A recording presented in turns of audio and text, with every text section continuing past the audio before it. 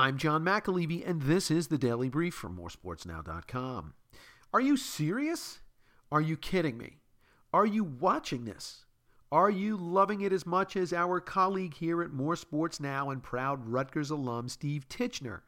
Well, if you haven't been paying attention, Steve Pikiell and his Scarlet Knights have now won 3 Big Ten basketball games in a row for the first time in school history. Wednesday night, they handled a reeling Indiana Hoosiers squad that has now lost 7 in a row. Geo Baker once again led the way with 16 points, but he got big-time help from Eugene Omoruyi, who had 14 points and 10 rebounds, and freshman Ron Harper Jr. gave the team some excellent minutes, finishing with 10 points and 5 boards of his own. Now, we are all familiar with the saying, Rome wasn't built in a day. And in this regard, their first 2 seasons playing Big Ten Conference basketball, Rutgers went 3-33 in league play. Since then, however, they have gone 10-36, so they're clearly moving in the right direction. Up next for red-hot Rutgers is Ohio State in Columbus this Saturday.